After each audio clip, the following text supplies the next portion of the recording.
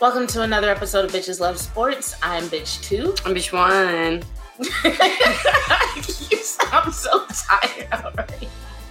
You sound like fuck this shit already. I'm sorry, it's been a long week, y'all. It has. It's been a long week. I remember last week when I was trying to plan us recording this episode, and I was like so excited about having gone to the Star and like seeing the filming at first second. It feels like that was like a month ago. Because it's been such a long fucking week already. Yeah, so much has happened. And we're not gonna get into that tea right now. We're gonna spare you the time. We're gonna spare you the time for that. Eventually the stories will be told. Yes. But today, we're just gonna start off with a few shout outs and call outs, and then we're gonna talk about the Cowboys. The conversation may not go exactly as originally planned, but ultimately we wanted to talk about the Cowboys, and so we're gonna do that. All right, first shout out goes to Serena Williams. Serena Williams won her first round match at the U.S. Open, so she survived to play another day, and that day is today. She was supposed to have played at 12 noon, but in typical tennis tournament fashion, I don't know if you watch any of the majors, but like if it's not the first game of the day, it almost always ends up being rescheduled, and I mean by like hours. Yeah. So right now, her match is scheduled to happen at 6 p.m. instead of 12 p.m. And also tonight, another shout out goes to the WNBA teams who are now in the semifinals. Mm-hmm. Is that where we are? 4 teams means it's the semifinals. Mm-hmm. So also tonight, we've got the Sun versus the Sky and the Storm versus the Aces. Sun and Sky are at 7 p.m. and Storm versus Aces is going to be at 9 p.m. Do you have a team now? Are you rooting for a team? Or are you just rooting for basketball? I think right now I'm just rooting for basketball. All these games are going to be on ESPN, by the way, but they will have happened, I'm sure, by the time you hear this. I don't know. Are you rooting for anybody? Well, I'm going to root for the Sky. Though, I don't know, because the Aces are, I don't know. The Aces are fucking killing it. The Aces are killing it this year, and I am a big A'ja Wilson fan. I think I might root for the Aces in their games against the Storm, and I'm going to root for the Sun in their games against the Sky. Of course, we just always got to go on the other team. Just usually how it goes. And then we'll just see what happens in the next round. But yeah, I think I'm going to go with that. So, for anybody who's watching ESPN tonight, there's a lot happening in terms of women and sports. Yeah. So good competitions here. I sound so enthusiastic. I'm like, yeah. Yeah. Lots happening. Get ready. It's gonna be so exciting. Like we always say, part of our brand, damn near the purpose of our brand, is to minimize gatekeeping in sports. And some of the people who get gate kept out of sports are the people who don't have it in them to show the enthusiasm all the time. So that's such a fact. Part of being a bitch who loves sports is like, I've had quite the fucking week, but I still fucking love this shit. And I'm gonna still live tweet about it. Oh, yeah. So, if you're one of those people out there who's just like, you know what, I want to watch these games, but, I just don't have the strength to like make my usual snacks and drinks and get excited about it. I just want to lay on the couch, veg out, and have the game on. You're still a sports fan. Don't let anybody tell you otherwise. Yes. That's bullshit if they do, actually. It is. But there's a lot of bullshit in the sports world, which we'll talk about. You can love any sport or all sports. It's all a spectrum, too. It's like when people are like, oh, I love The Lord of the Rings. I'm like such a big fan. I'm the biggest fan or whatever. But just because you don't know everything that happens all the time or you don't know the books word by word, that doesn't mean you're not a big fan. You still love the books. You still, read them, listen to them, watch the movies, whatever it is that you love about it. You're still a big fan. Period. Just because you don't watch every fucking basketball game, that doesn't mean you're not a big fan of basketball. You just don't have the bandwidth to do it. And you're still a big fan. Yeah. So that quizzing shit is just so annoying. I can't tell you the number of times I've been quizzed by a dude on my love for anime and my love for sports. Why do you feel the need? What is the need? Because she's gonna outsmart you in a lot of shit and you don't even fucking know. Like, yeah. May not be anime, but like I could quiz you on some shit. Yeah, for real. Oh, you think you're into fitness? There you go. There you go. There you go. Really? Okay. We can play this game. Yes. What is the muscle that is located in this part of the area of this body part? What is it called? Do you know?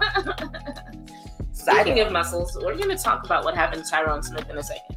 Okay. But I did say Tyron. I didn't call him Tyrone just now, right? Y'all know who the fuck I mean. Hold on. All right. Next, I don't know if this is a shout out or a call out. Goes to Patrick Beverley for landing a spot with the Los Angeles Lakers. I guess this could be a call out for the Lakers because what the fuck are you thinking? There's like a well-known beef between Patrick Beverley and Russell Westbrook.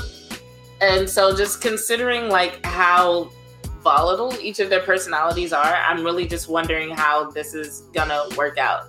So I don't know whose idea this was or what you're expecting or why out of all the people in the NBA, you're like, you know what, Patrick Beverley? It's gonna be the right fit. The guy who's known for agitating people, including his own teammates.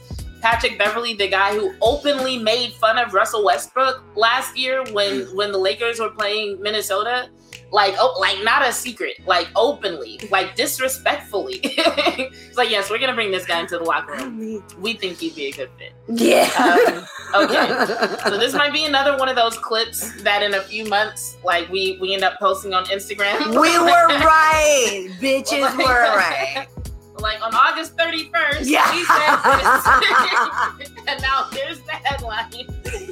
Gotta love when that happens. You know, you're gonna quiz us on that? Whoa, we got that. So, if nothing else, it'll be an entertaining season watching what happens with the Lakers. Just for that sole reason. Next call out goes to Matt Araiza. I don't even know a way to present this story except that I'm about to use some words that people might be sensitive to. So if you're sensitive to words about or conversations about sexual assault and other sex-related crimes, you might want to skip forward a little bit. Mm-hmm. So Matt Araiza is one of several people accused of gang rape. An accuser, gang rape? Yes. An accuser came forward. This accuser is now 18. However, when she was 17 years old, she went to a party, got drunk, and says that Matt Araiza and several of his friends held her down and raped her for 90 minutes. And if you look up the details of this story, she's done an interview. There are pictures out there of the bruises on her body that, like, pictures were taken after the ordeal that she suffered. And it's honestly hard to talk about. The whole ordeal itself is disgusting and hard to talk about. And I mean, I know there's like survivors of survivors, right? But for me personally, there's a big difference in talking about Deshaun Watson being a creep and asking for a hand job at inappropriate times versus gang rape. And that's why Deshaun Watson, I can almost make fun of him and him being an idiot.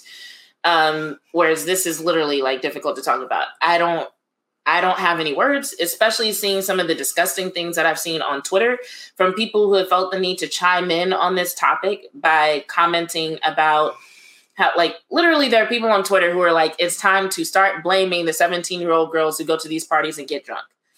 It's time to start blaming them, is what they're saying. And I'm just like, not the people that broke them for the rest of their life.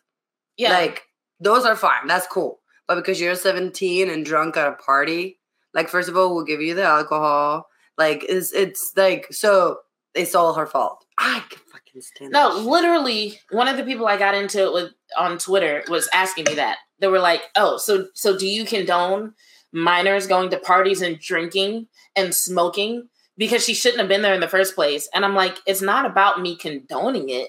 It's about the fact that I don't think gang rape is an acceptable penalty for that. Yeah, it's like, exactly. If she wasn't supposed to be there, let her parents deal with that.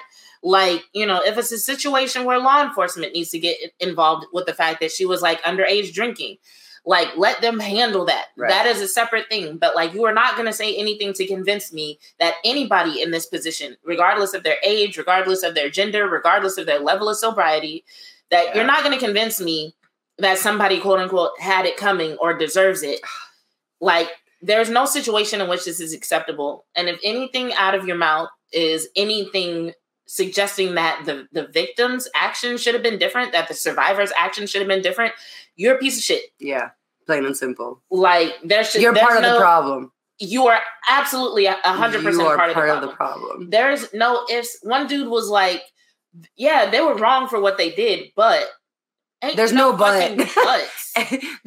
But, bruh. He's like, well, I'm just saying, had she not been there, she wouldn't have been raped. And it's like, if it wouldn't have been her, it would have been somebody else. And I can assure you that it didn't have to be a 17 drunk year old. Okay. It could have been any other woman at that party, and it could have been overage. Like, that doesn't, just because she's underage, that's the problem, because she's underage. It could have been any other woman at that party. So it would have been okay if she's like overage. If she's over 18, it's cool. The people who say this shit, it's almost like they either don't realize what they're saying or they're just willfully being pieces of shit. Because it's just like, how do you even fix your mouth to say that? It's like, if they hadn't decided to rape her, she wouldn't have been raped. There's no if she hadn't been there. Like, how do you even convince yourself that that's an acceptable thing to say? Like, oh, gang rape is horrible, but, you know, maybe she shouldn't have gone to the... No, there's no but, dog.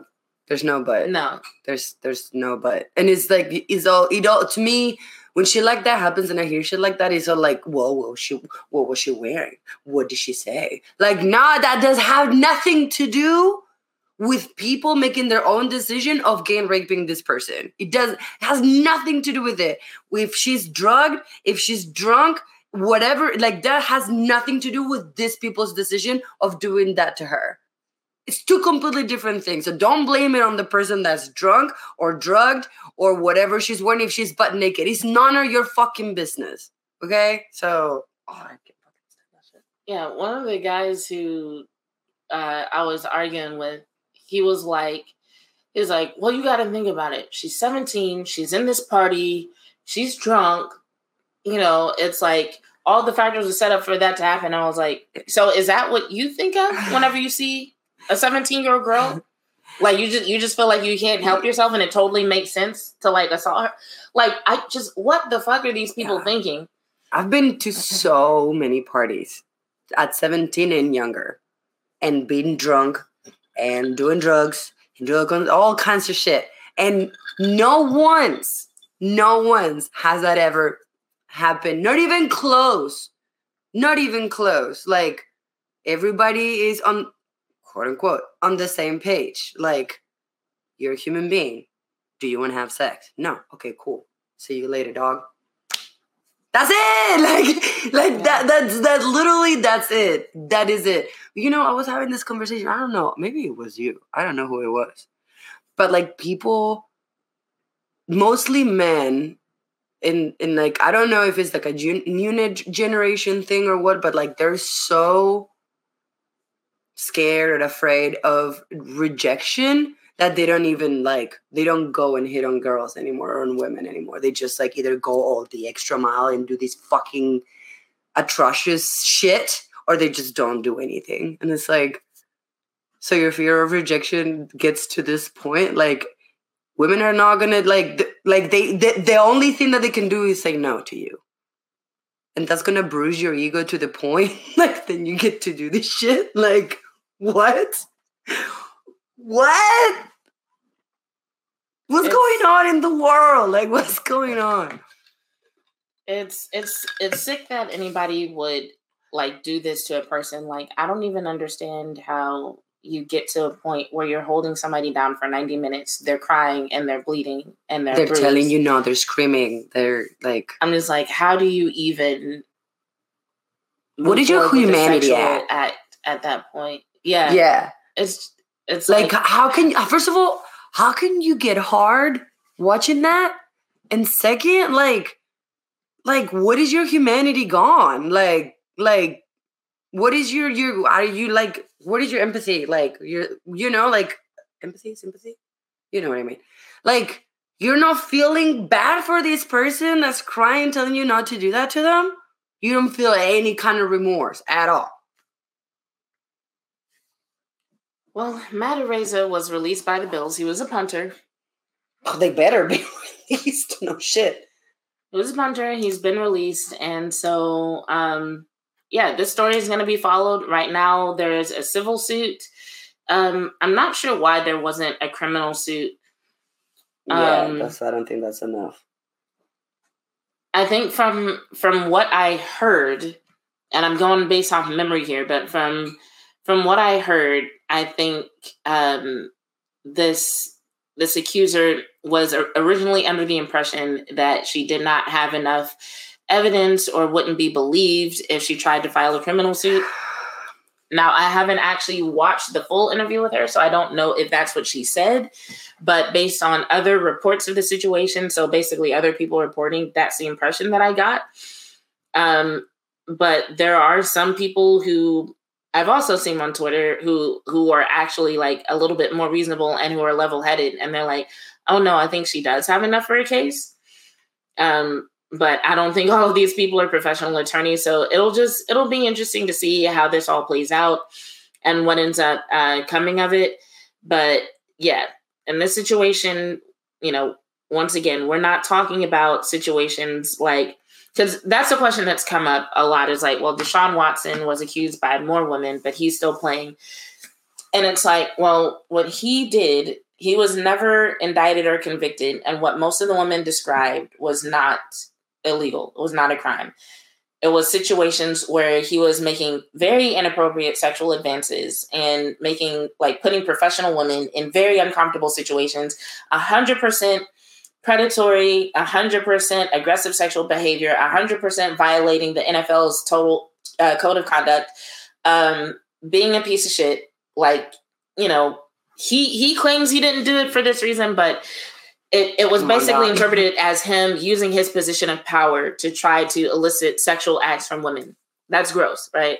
But in this situation, we are talking about actual laws broken, actual felonies. And so, yeah, that is one of the big differences in the two situations. Also, just the choice of the teams. But Deshaun Watson could have been cut. He just wasn't. And Matt Araiza was. And so a lot of that also comes down to how the teams have chosen to handle these situations. Yeah. But kudos to the woman that came out and had, for lack of a better word, the balls to talk and relive your experience multiple times and having your life being publicly out like the way that it is, because that takes a lot of fucking courage. I can only imagine what. And honestly, I kind of I don't know how this is gonna come out. Sorry for the language, but there's a lot of women out there that are abused in a different way that is not just physical, but mental, and whatever, that because they don't have evidence, quote unquote, they will never report the person that is abusing them, right? Personally, I was in that situation with my ex-husband for 3 years. He beat the shit out of me mentally and emotionally. And because I never had a bruise or I didn't have, quote unquote evidence, I never reported him because nobody's going to believe me because I have nothing to show for it. Right. So even though you do have all that shit, still kudos to you for coming out and have the courage to do it and be the ones that, lead the way for other people that, might come out after that shit. Yeah, I mean, it can't be easy to say something and then have everybody in the fucking world feel like they now have the right to examine whether or not your actions were appropriate. Yes. And if you should have been drinking and if you should have been at a party instead of looking at the actions of the people who violated you. That's got to be one of the shittiest feelings in the world. Mm-hmm. Oh, yeah, because obviously I wasn't in that position. My life was not publicly out. But still, when I got a divorce, I had a lot of people, oh, my God, he was such a nice person. Oh, my God. I know. I'm what happened? And I'm well, he is a piece of shit person. Like, he did this, A to Z shit to me. Well, I've never seen him act like that. I'm like, and this is another thing that people don't really understand. Just because an abuser didn't do shit to you or did talk shit to you doesn't mean that they're not doing it to somebody else. A lot of times that's by design. Yes. They will do everything that they can to keep other people from seeing that side of them. And a lot of it is for that reason. And so when that person who is a victim of their abuse decides to say something or reach out for help, ain't nobody gonna believe you. That's a whole goal, especially when you're dealing with narcissistic abusers. Ooh.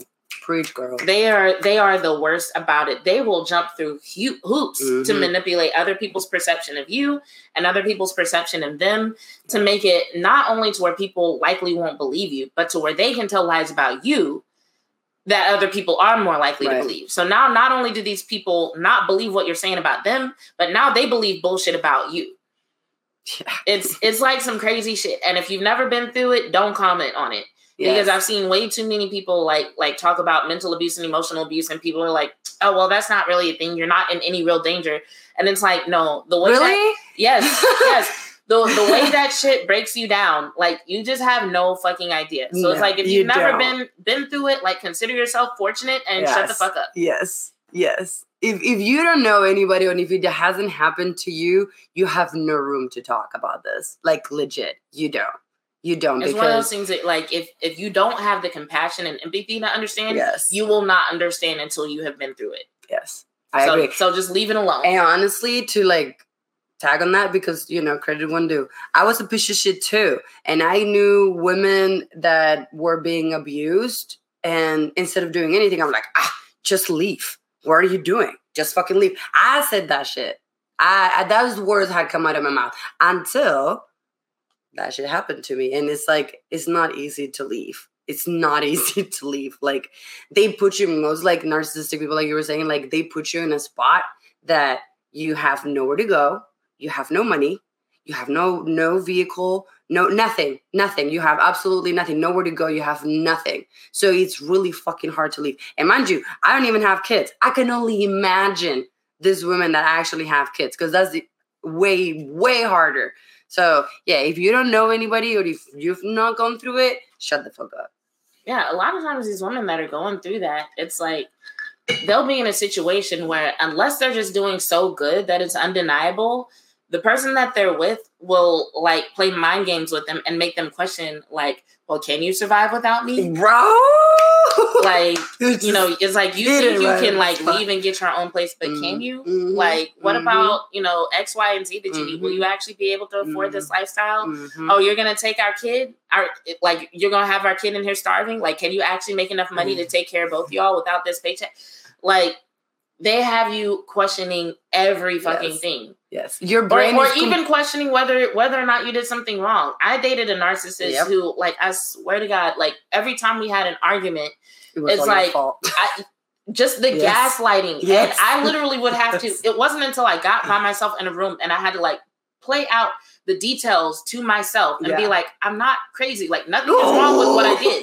I would have to go to friends and be like, this is what happened. Like, did I do something crazy? Like, did I do something to like cause this argument? And I had to have multiple people tell me like, no, everything you said is reasonable. Everything that you did is reasonable. For me to like really come back to a place of believing like, no, I didn't do anything wrong here. Oh yeah. Like, I've gotten like memories that I legit thought it happened a certain way. And then after having this fucking blowout huge fight, it's just like, well, maybe I'm wrong. Maybe I didn't see it. Maybe the way that I said it, maybe what he meant was this, maybe, and it's just like, man, he's right. I'm the fucked up one. I'm sorry. I can't. And it's just like, they have this fucking power, for lack of a better word, too, over you, that is just that they can manipulate your brain in a way that I've never in my life seen before. After I got out of the hole, I cut out everybody, family, friends, everybody. I had nothing, nothing. And when I reached out back to my friends, and they were like, some of them were like, look, I don't really care what happened. If you want to talk, I'm here to listen. just don't do it again. And I had some people be like, you're one of the last people that I expected this happen to. Like, as strong as you are, as vocal as you are, as, you know, blunt and direct, and like, you know what you want, and like, you move fucking across the country at 22, like, you have balls. Like it's mind blowing, and it's mind blowing to me too. Like, it's just such a like process, I guess. Like, they take a little bit and like, oh, it's cool. And then they take a little bit and then like, oh, well, you know, but it's cool. Like, you know, I love this person, or you think you love this person. It's cool. And then it's just like that rope, they keep taking and taking and taking and taking and taking until there's no more rope. And then it's just like, well. And I think that's a big part of it too, though. I think whenever you are that like strong, bold person, a lot of things don't appear as threats in the very beginning. Like, that's one, at least in my situation, dude really did like switch up on me.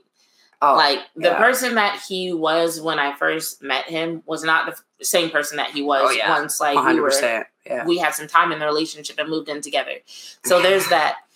Once they got you, once they think they got you, it's over. Yes, exactly. And that's what it is. It's just like, I'm the type of person that is like, if I love somebody, I love them hard. And so it's like, my first response when stuff started getting crazy was to fight for the relationship and to prove that I'm still, I can fix this. I'm still a great partner. Like, let me prove that I'm still a great partner. And you find yourself like bending over backwards to prove that you're as awesome of a person as you know you are. Like, no, I didn't mean to fuck up. Let me fix it. You know, and then it takes a while before you wake up and you're like, wait, no, I don't actually need to fix this. This is not on me. It's not broken. There's anyway, nothing to fix. I say all that to say that, like, while people are out here, like, you know, judging this woman for what happened, there really are some people out there who will take advantage of people, you know? And so whether or not she was underage or whether or not she was drunk, and, you know, there are people who are like, how do you end up in a room with that many grown men anyway? That still gives you zero reasons to do what you did. None of it is a reason. And you also have to understand that there are people who will manipulate a situation. Oh, yeah. Like, especially with her being young. I'm not saying that this is what happened, but this is like a story that I hear. Yeah, young people are very impressionable. Might be like, oh, you look really drunk. Like, here, come sit down. Let me get you a glass of water. And next thing you know, it's 5 dudes in the room. You know what I'm saying? Oh, yeah. So just be careful what you say, especially if you're one of these motherfuckers out here who like claims that you mean well, but you're quote unquote just asking questions. Sometimes the questions that you're just asking can be really harmful, and people will use that as a reason to be like, see, it's all the victim's fault. So sometimes you just need to like keep your questions to yourself. Yeah, for real. And Google it, dog. Google it and be glad that you don't already know the answer. Because some of the questions that you're asking, you would only know if you are one of the people who would experience this shit. Exactly. So. Exactly. Yeah. All right. So moving on from that, now we can get into the Cowboys shout outs and call outs. How about them Cowboys? I said before even the season started. My first call out goes, unfortunately, to Micah Parsons. I know. Micah, my heart just stopped. What, a call out? Yes, a call out. Micah Parsons apparently is going to be a guest on Undisputed with Shannon and Skip Bayless every Tuesday during the football season. And I'm sorry, but this just all around sounds like a bad plan. First of all, the shit Skip Bayless said about Dak, I'm not even that much of a Dak Prescott fan, but Skip Bayless was out of line for that shit. And I don't understand how you can support a person who talks about your quarterback that way. What did he say? It was after Dak was talking about how he suffered depression after his brother committed suicide during the pandemic. That's the bare minimum that can happen to you. And Skip was like, oh, you can't be a quarterback in the NFL and admit to that level of weakness. What? Yeah. Yeah. That's weakness? Yeah. Skip Bayless is a piece of shit. Then I wonder what like being strong to you is, if that's weakness. Apparently he's being a piece of shit. Holy shit. Damn. Okay, and Micah, so, you could have done better, dog. Yeah. I'm just like, Micah, there are so many people and so many shows who would love to have you make an appearance. Us! We're such a great show. We would love to have you every Tuesday. For real. We're not even that far. We'll come to you. I would come to you every Tuesday. If you yes! I would make it work. Even if it's not every Tuesday, but I would make it work. I would make it work every Tuesday. Well, you go every Tuesday. I'll go with Tuesday that I can. Also, Micah, if you have a job for me, I can be your PR. I can be whatever. Dog, just reach out. You don't need somebody from PR or for PR, I should say. I don't see this going well. Like, just that's why. Like, I will. Don't worry about it, dog. I got you. Undisputed does not seem like the type of show that's gonna like have fun with Micah and I don't know, be balanced and reasonable or even make good segments for him. It really seems like the type of show that's going to try to trap him into saying something that he shouldn't. I don't know. I just don't like it. I'm like, First Take already as a show has this great relationship with the Cowboys. Like, why not First Take? Yeah. Go fight with Stephen A, man. Like, yeah, at least that would be fun and probably funny to watch. Yeah. And then it's like, I was telling somebody this. I was like, Micah Parsons' followers have become just so toxic ever since he started attracting gamers with like the gaming promotions that he's been doing with like PS5 codes and shit like that. I'm like, what I see happening in this situation is something is going to happen on that show. Maybe not the first one, maybe not the second one, but something's going to happen on that show where Micah is going to have to defend himself. And don't get me wrong, Micah is sweet. He's humble. But if you follow his Twitter, you've seen a couple of occasions where he's had to kind of like, puff his chest up and let his mane out a little bit on some people. So it's not like he doesn't have it in him. You know what I'm saying? Mm-hmm. And so I feel like something's going to happen on this show where he's going to have to defend himself and it's going to become a thing. And his followers are going to get involved and they're going to make it really fucking messy. Here we go. We'll have an episode later. We'll be like, remember on August 31st. August 31st, we said it. And none of this goes with Micah's brand is the thing. Like, like I said, if you follow him on Twitter, you've seen him kind of show that side of himself a little bit. But him as a brand, as far as like what the masses see when he's communicating, like on television and in commercials, like that does not go with his brand. He's the humble beast, mild-mannered, treats people how they deserve to be treated, a reasonable person. Something is going to happen on that show that is going to put a giant crack in that image. And it's going to cause him to have to bring a whole different side of himself out. And it's not going to be pretty. And it's going to have to be cleaned up. It's going to have to be fixed.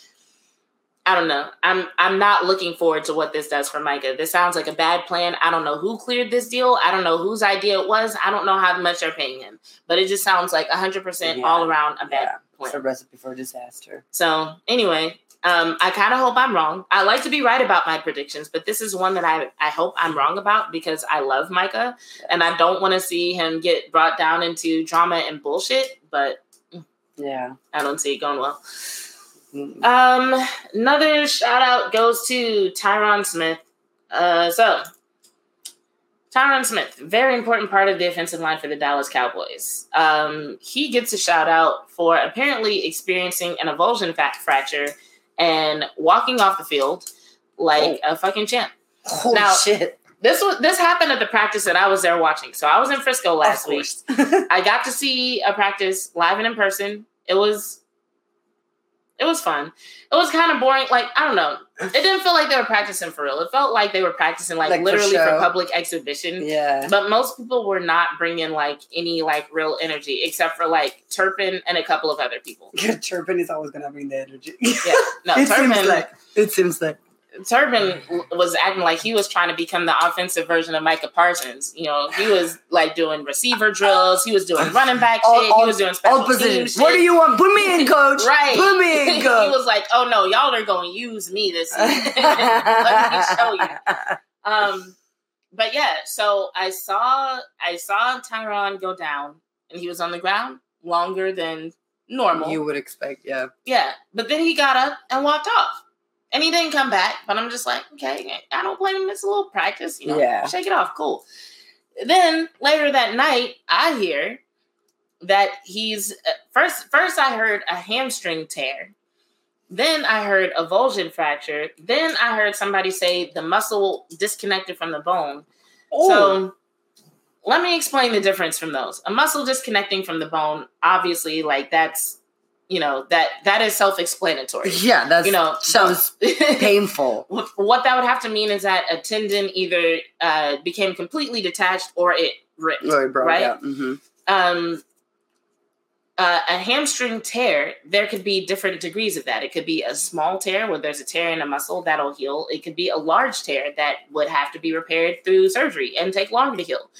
An avulsion fracture is when a piece of a bone breaks off with the muscle still attached to it. Mm-hmm. So I was just like, which one is it? Which one is it? Or is it all three? And how... If it's all three, like, how do you not get up screaming? Hold on, I'm going to look it up and see if how did you even walk with any of the... This is the last two. How do you even walk with that? Okay.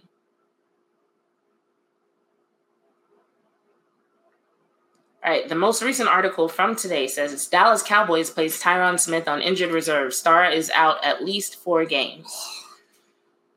So this one also says torn hamstring. But hold on, I could have sworn somebody said that he had surgery, which normally for an avulsion fracture, there's not surgery. Okay.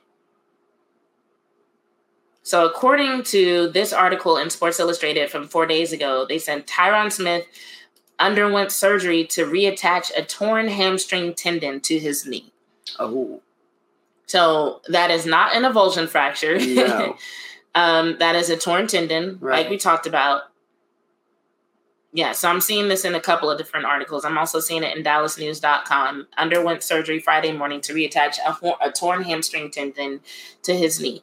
So either they're reattaching the tendon and that's it, or if it is an avulsion fracture, then that means they're reattaching a tendon to a knee that is fractured. Right. Either way, everybody's like, oh, he'll be back by December. I don't believe it. 4 games. I don't believe it. But yeah, shout out to him for walking off. Yeah. And, late and overdue shout out to him for being such an important part of this offensive line that now everybody's like literally questioning, are the Cowboys going to have to change? O-line? Yes, because I was so excited. And I was like, fuck to last fucking season O-line. People are questioning whether or not they're going to have to change their entire offensive strategy for this season. I mean, if you're going to do the same shit as last season, yes, please change it. Please. Speaking of same shit as last season, people are getting on them about the penalties in the preseason. And the only reason I'm not tripping on that is because the starters didn't play in the preseason. Right. Now, at this point, I kind of wish they would have, because, especially with the O-line being in question, I feel like they're going to need to be on top of their shit and, on a whole different level. Because it's now... If what happens with the O-line is what everybody assumes is going to happen, which is anticipating them not being in sync, Dak's blind side not being very well protected, he's going to have to get that ball out faster than ever, which means the receivers are going to have to know where the fuck they're going and get there super quick. Also, it might mean a different level of reliance on the running game. Yeah. So, I mean, honestly, outside of, obviously Tyron Smith is the most upset about this. Dak is probably really nervous. He should be. And after that, CeeDee Lamb should be one of the most nervous people right now. Because either one of two things is going to happen. Either you're going to have to step your shit up even more than you anticipated, right? Or this is really going to cut into your yards. Because it's going to mean... shorter passes. Exactly. Mm-hmm. Shorter passes, fewer yards, less of those impressive 77-yard, unless you get a lot of yards after the catch, which, we have full faith in that too. Yeah. I saw you last season working on, playing through contact after you catch the ball. So I believe in you. Yes. I believe that you can make it happen. I think you've developed a certain level of toughness. I think you have it in you, Oh, I'm sure you do believe And by you, I mean CeeDee. So yeah, I think he can do it, but it would inspire a little bit more confidence if we'd at least seen it already, you know?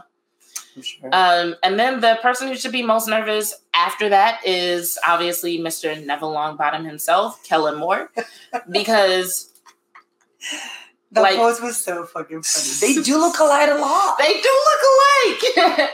But it's like... I cannot even see him as Kellen anymore. It's just Neville. But it's like, yo, Neville, what is your plan now? Yeah, we would love to know. Yeah, like, how are you going to make this work? With a nervous quarterback, a new wide receiver one, other new receivers on the field. Speaking of which, shout out to Simi Fehoko for making the 53-man roster. Congratulations.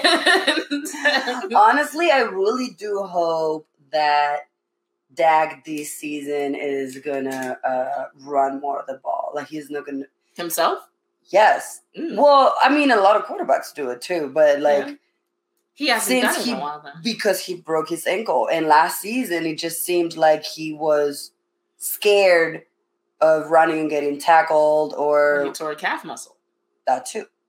So I really hope that we see more of that of him, because before his break, for videos and shit that I'm seeing, like, he used to do it quite a bit. And he's good at that. So I'm hoping that he just got over that mental block, I guess. Put it in a way. And he's going to do that more, since now we have that issue with the O-line and that stuff. So it'd be nice to see that. Yeah, that's what I'm saying. Like, there were so many times last season that I was like, you could have just taken off, dog. Like, what are you doing? Like, I'm a fan. I watch. I don't play football. I don't know if I would put myself in that position. Probably I would. Who am I kidding? But I would like to see that more, honestly. I'm not against it. It might give me a reason to go from being like, yeah, Dak's cool, he's a quarterback of my team, to being like, you know what, I actually like that. Yeah, because he's good at it. He was really good at it before he broke his ankle, and like, I think you can get back to that. So might not have a choice. That pocket collapse. That's so fair. We gotta go somewhere. That is so fair. It's like, do you want to get hurt under a pile of linemen, or do you want to get hurt moving this ball down the field? Do it for the team, Dad. Yeah. Take one for the team, or multiple. You're gonna have to take multiple for the team. Yeah. But so. I don't know. It's just interesting. When I was watching First Take, I realized, like, yes, I am a fan. However, I feel like I must be a more realistic fan than most, because it's just like almost everything Stephen A was saying. I was like, yes, he's right. Like, he's got a good point. Like, he was talking about how, you know, a lot of people are like, oh, well, our run game is going to be on point. Zeke is in really good shape. And it's like, yes, but his numbers year over year are declining, just like most running backs. So it's like, you can hope for that all you want to, but to literally believe that Ezekiel Elliott is going to somehow outproduce what he's done the past couple of seasons, we have no reason to believe that. Yeah. Tony Pollard last season got fewer carries, but he was getting more yards per carry. And I know even I myself made the argument that he was able to get more yards because people saw Zeke as such a threat. But still, fact of the matter was, there was a time where even with people knowing that Zeke was a threat, he was still putting up numbers. Mm-hmm. And that kind of went down, you know? So I think if we are going to have the kind of running game that people anticipate us having, we're going to have to get Tony Pollard more involved. I know we want to put everything on the back of the $16 million man. And whenever you pay somebody that much money, that's reasonable. However, it's like when it comes down to it and what's going to help us win, we might want to get Pollard a little bit more involved. And Pollard is good. And I think he's really fucking good looking. Who, Pollard? Yeah. You don't think he's a good looking dude? I think he's cute. I think he's really cute. Hold on, let me look.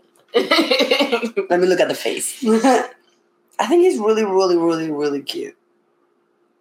I tell Flynn every time he comes into me, look. He's cute. Yeah. I could see how he would be your type. Yeah? Yeah. Like, looking at the people that you like, Flint, Zeke, Pollard. Yeah, I think he's really cute. I think we have the most attractive wide receivers in the league right now. 100%. especially until OBJ comes back. I don't know. Did he end up on anybody's team? Okay, it doesn't look like he's been signed yet. But yeah, I would say right now with CD and Simi, yes, our wide receivers, just with the two of them alone, like hands down, best looking, 100%. I can't argue. We might have to run another poll to see who people like better out of the two of them. That's fair. We'll see. We'll see. But yeah, what else is going on with the Cowboys?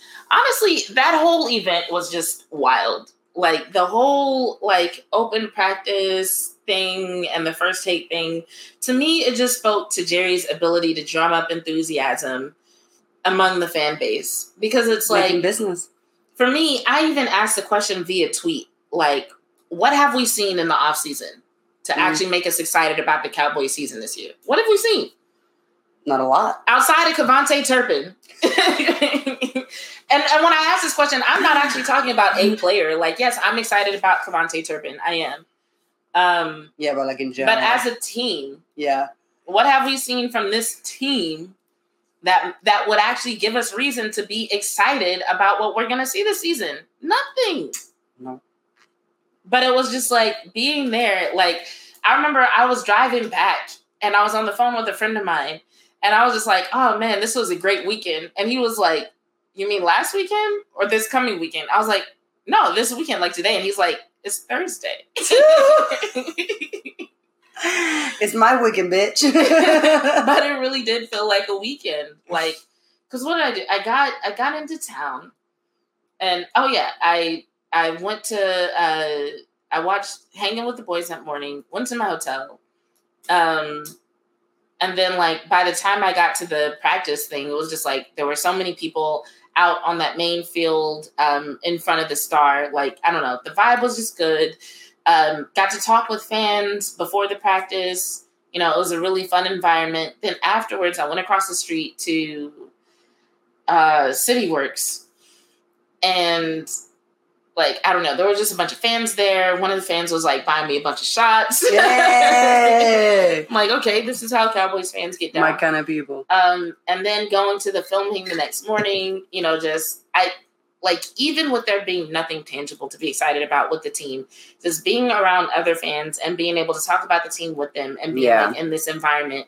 You know, I saw a bunch of people just going in and out of the pro shop, buying all this stuff, just super excited. Like, you could tell it was, like, just drumming up all this enthusiasm among the people who were around. And I was just like, wow, this is genius. Because it's like, there's no reason for these people to be buying this much merch or to be so excited about this team. Right.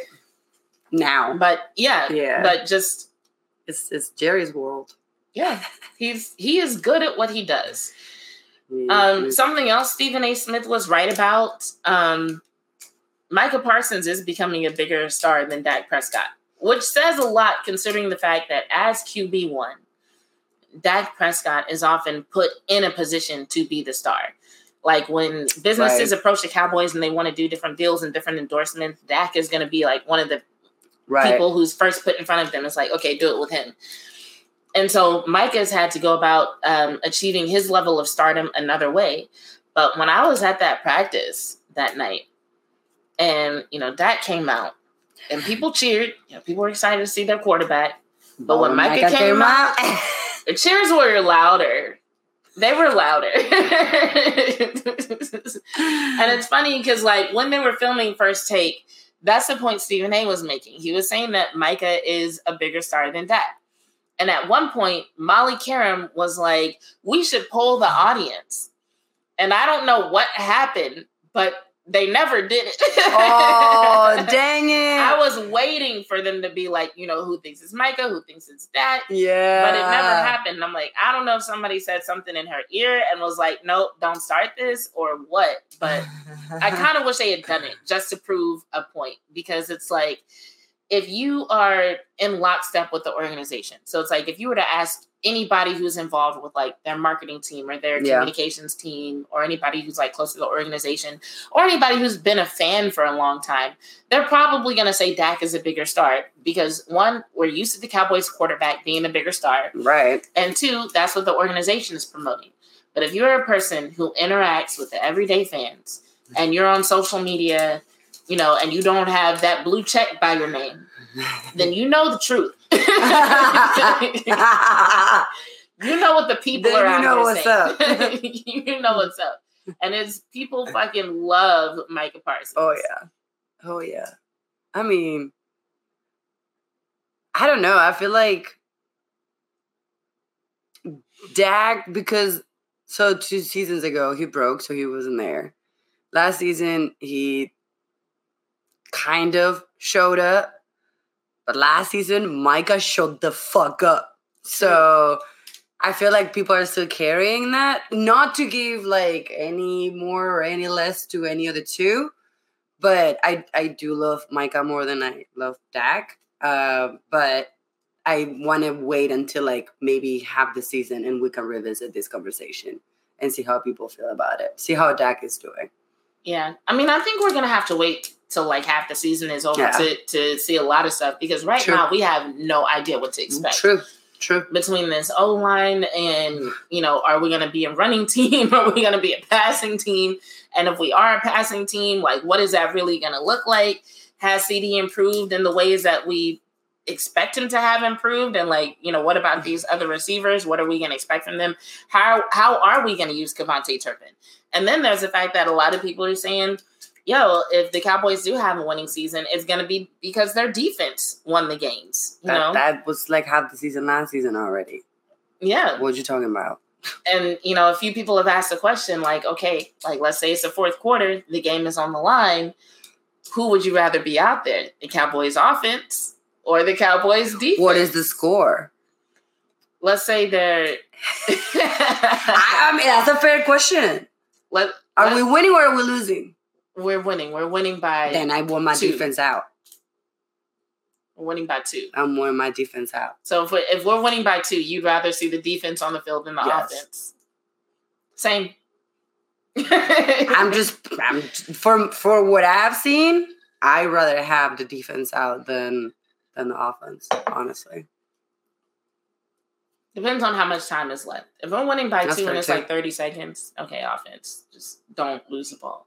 Or 30 seconds. That's a ridiculous amount of time. But never mind. I mean, if it's at the beginning of the fourth quarter, then there's a lot of shit that can happen. If it's only 2 points, like, yeah, I would rather have my defense. I mean, my offense. If it's like the beginning of the fourth quarter, there's only 2 points down. But I don't know. If it's like 5 minutes left, I still think I want 5 minutes left, we'll probably get the ball back. Damn, this is hard. If it's 5 minutes left, I think I still want the defense and maybe get an interception so we can get the ball back and then score some more. That's something I would like to see this year. I want to see Micah like get a fumble recovery and like run it in for a touchdown. Oh man, that would be fucking glorious. I would love that for him, unless he's still on the undisputed at that time. In which case. I don't want them to have the privilege of reporting that story. Yeah, no shit. So yeah.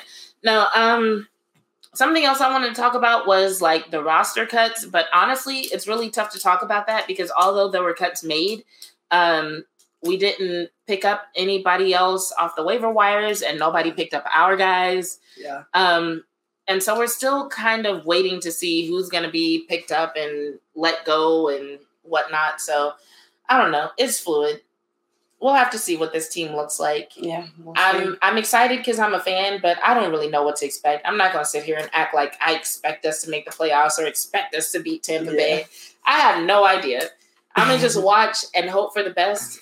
I hope CD does well. I hope Simi does well. I hope Micah does well. Turpin. I want Turpin to fucking kill it. I want to see what Turpin does. Yes. I want the announcers to stop saying Turpentine. Please. Let's find a different one. Yeah, but outside of that, I have no real expectations. I need to wait until I see them play at least a couple of times to make any expectations. Because every year is like a kind of different game too. It is a different team, and like you can really judge from last season's performance.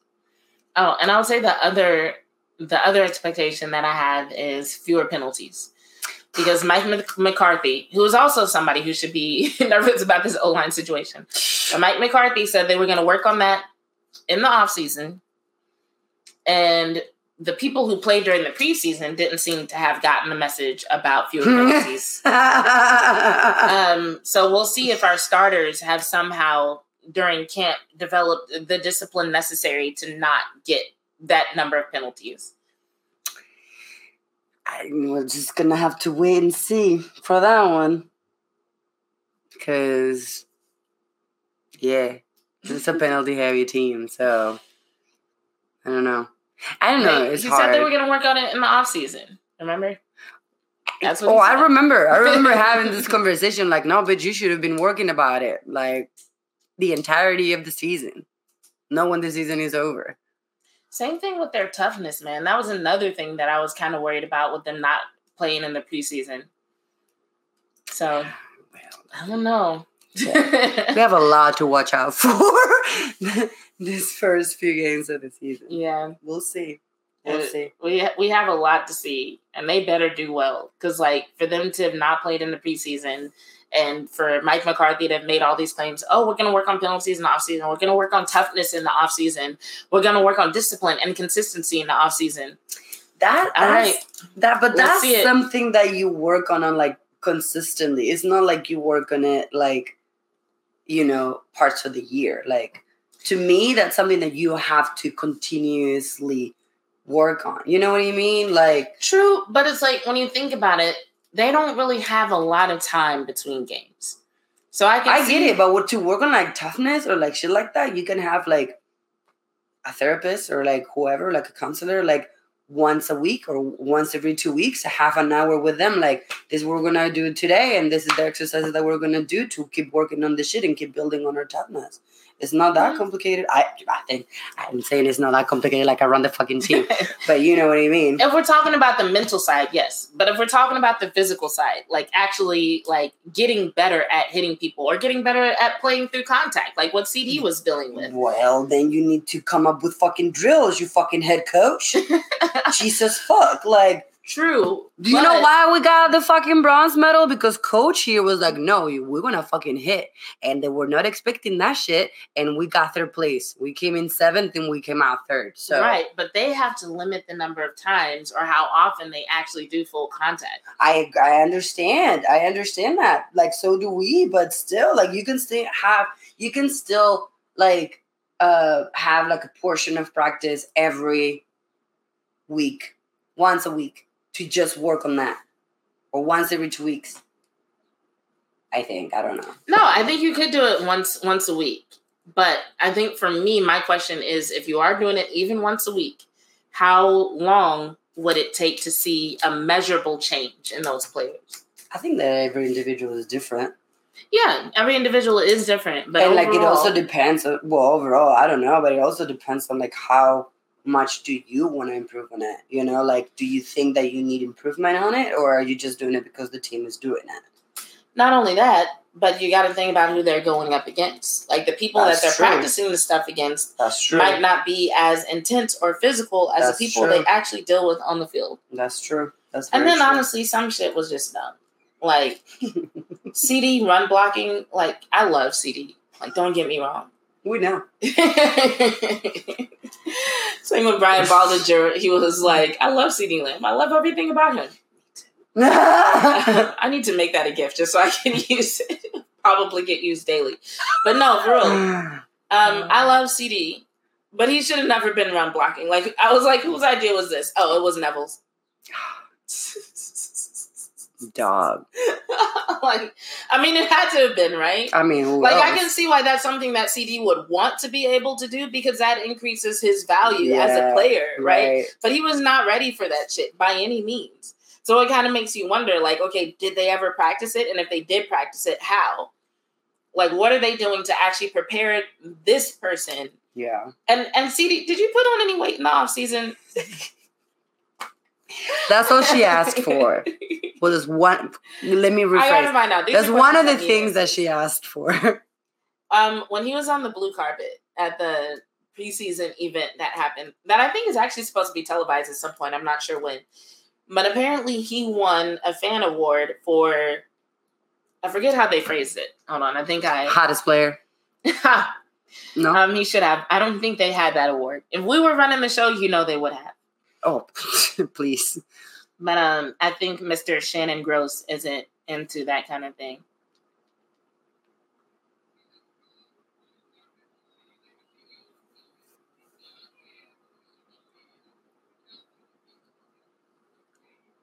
He looks clean as fuck. Oh, he was voted the cowboy who needs to step his social media game up the most. You called it too. You've been asking for a long time. I have. I've been saying the Cowboys need to put out. I've been saying the Cowboys need to put out more CeeDee Lamb content, but yeah, CeeDee himself does need to put out more CeeDee Lamb content. Yeah. But he said, hold on, let me listen to what he said real quick.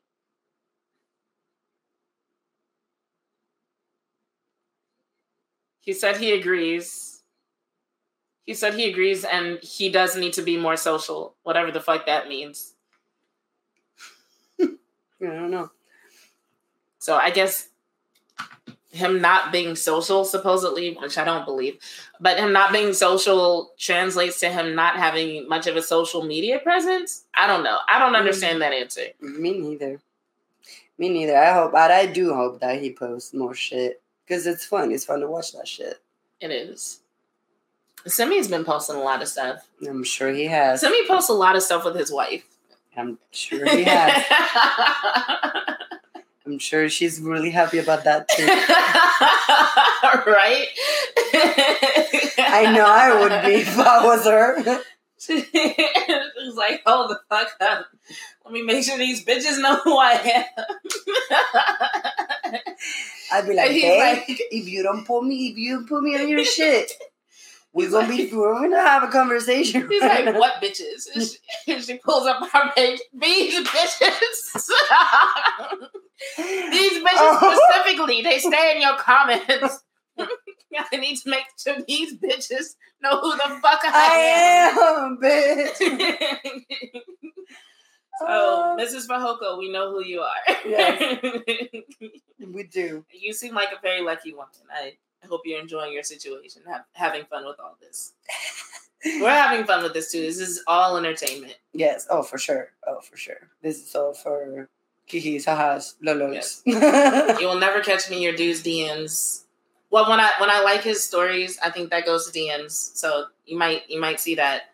Or if I get bold and I'm like trying to get him to do an interview or something, but you might see that. But that's it.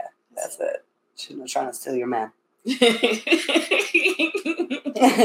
I mean, for what I know.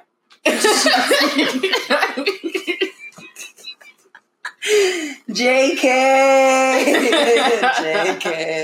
Oh God. Yeah, we shout out to Mrs. Fajoko and shout out to Mrs. Hoppy. What is Chef Hoppy's real name? I don't know. Ooh. Also, they're not married. Well, I mean, but they've been together for a hot minute now, too. No? Yeah. I mean, yeah, I guess it depends on your definition of a hot minute. But yeah, both those dudes have incredibly beautiful women, so shout out to y'all. Yeah. Chef Hoppy and his woman just look, they're gorgeous. All their pictures are just yes. Model status. Yes. Oh my God. Yes. Get the PR of y'all to CeeDee and, Yes. Or help him. Help him. For real. I'm for real. I'm not even joking. Yeah, I'm for real. Yeah, Hoppy, whoever's doing your pictures and shit, you need to have them do some of CeeDee. Yeah. Yeah. Because that's going to boost his socials a fuck ton. One of the best videos I've seen from CeeDee this entire offseason was on Chef Hoppy's social media. Yes. It was CeeDee working out, but it was on Chef Hoppy's Twitter and Instagram. Yeah. And I was just like, there it is. You're making better content off him than he does. Exactly. So, Hoppy, talk to your boy. Yes, please. You need to do something. But anyway, I don't know what else to say about the Cowboys today. If you would have asked me last week, I had so many takes and so much shit that I wanted to say. And now I'm just gotta wait. Gotta wait. So in the meantime, Cowboys fans, just try to hold off on the playoff talk, the Super Bowl talk. I know it's hard. Cowboys fans are so weird sometimes. Like, I get it because I'm a diehard fan of any team that I follow too, but y'all are like so extreme. Like, y'all don't have an in between. You either, and you're both extremes are diehard fans, but it's like, oh, we ain't doing shit, man. And then it's like, no, bitch, we're going to a fucking Super Bowl. We're winning this year.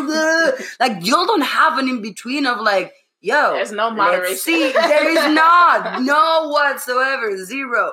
Like, let's wait a few games and, reassess. No, y'all don't have an in between, which is it's kind of the amazing. Definition of a love-hate relationship. There you go. But no, for real, I really do think the team is going to need some support, especially on social media. So if you're a real fan, please try to at least be level-headed enough to be there for all your faves whenever they need you. Because they're going to need you. Yes, don't be a dick. Because I promise you, even if we have a winning season, whatever we do on offense is 100% about to fuck up somebody's fantasy team. It's just not going to go how we think it's going to go. And when people's fantasy teams get fucked up, they start talking real reckless on Twitter. So your faves are going to need you. So all the Zeke and CD and Semi fans and Dak fans, Diggs, everybody. Yeah, if your faves are going to need you. Mm-hmm. So on that note, I think we both got to get out of here for different reasons. Yep. You got anything to add? Ooh, roller derby. Well, I'm Bitch 2. I'm Bitch 1. And we're out. Bye.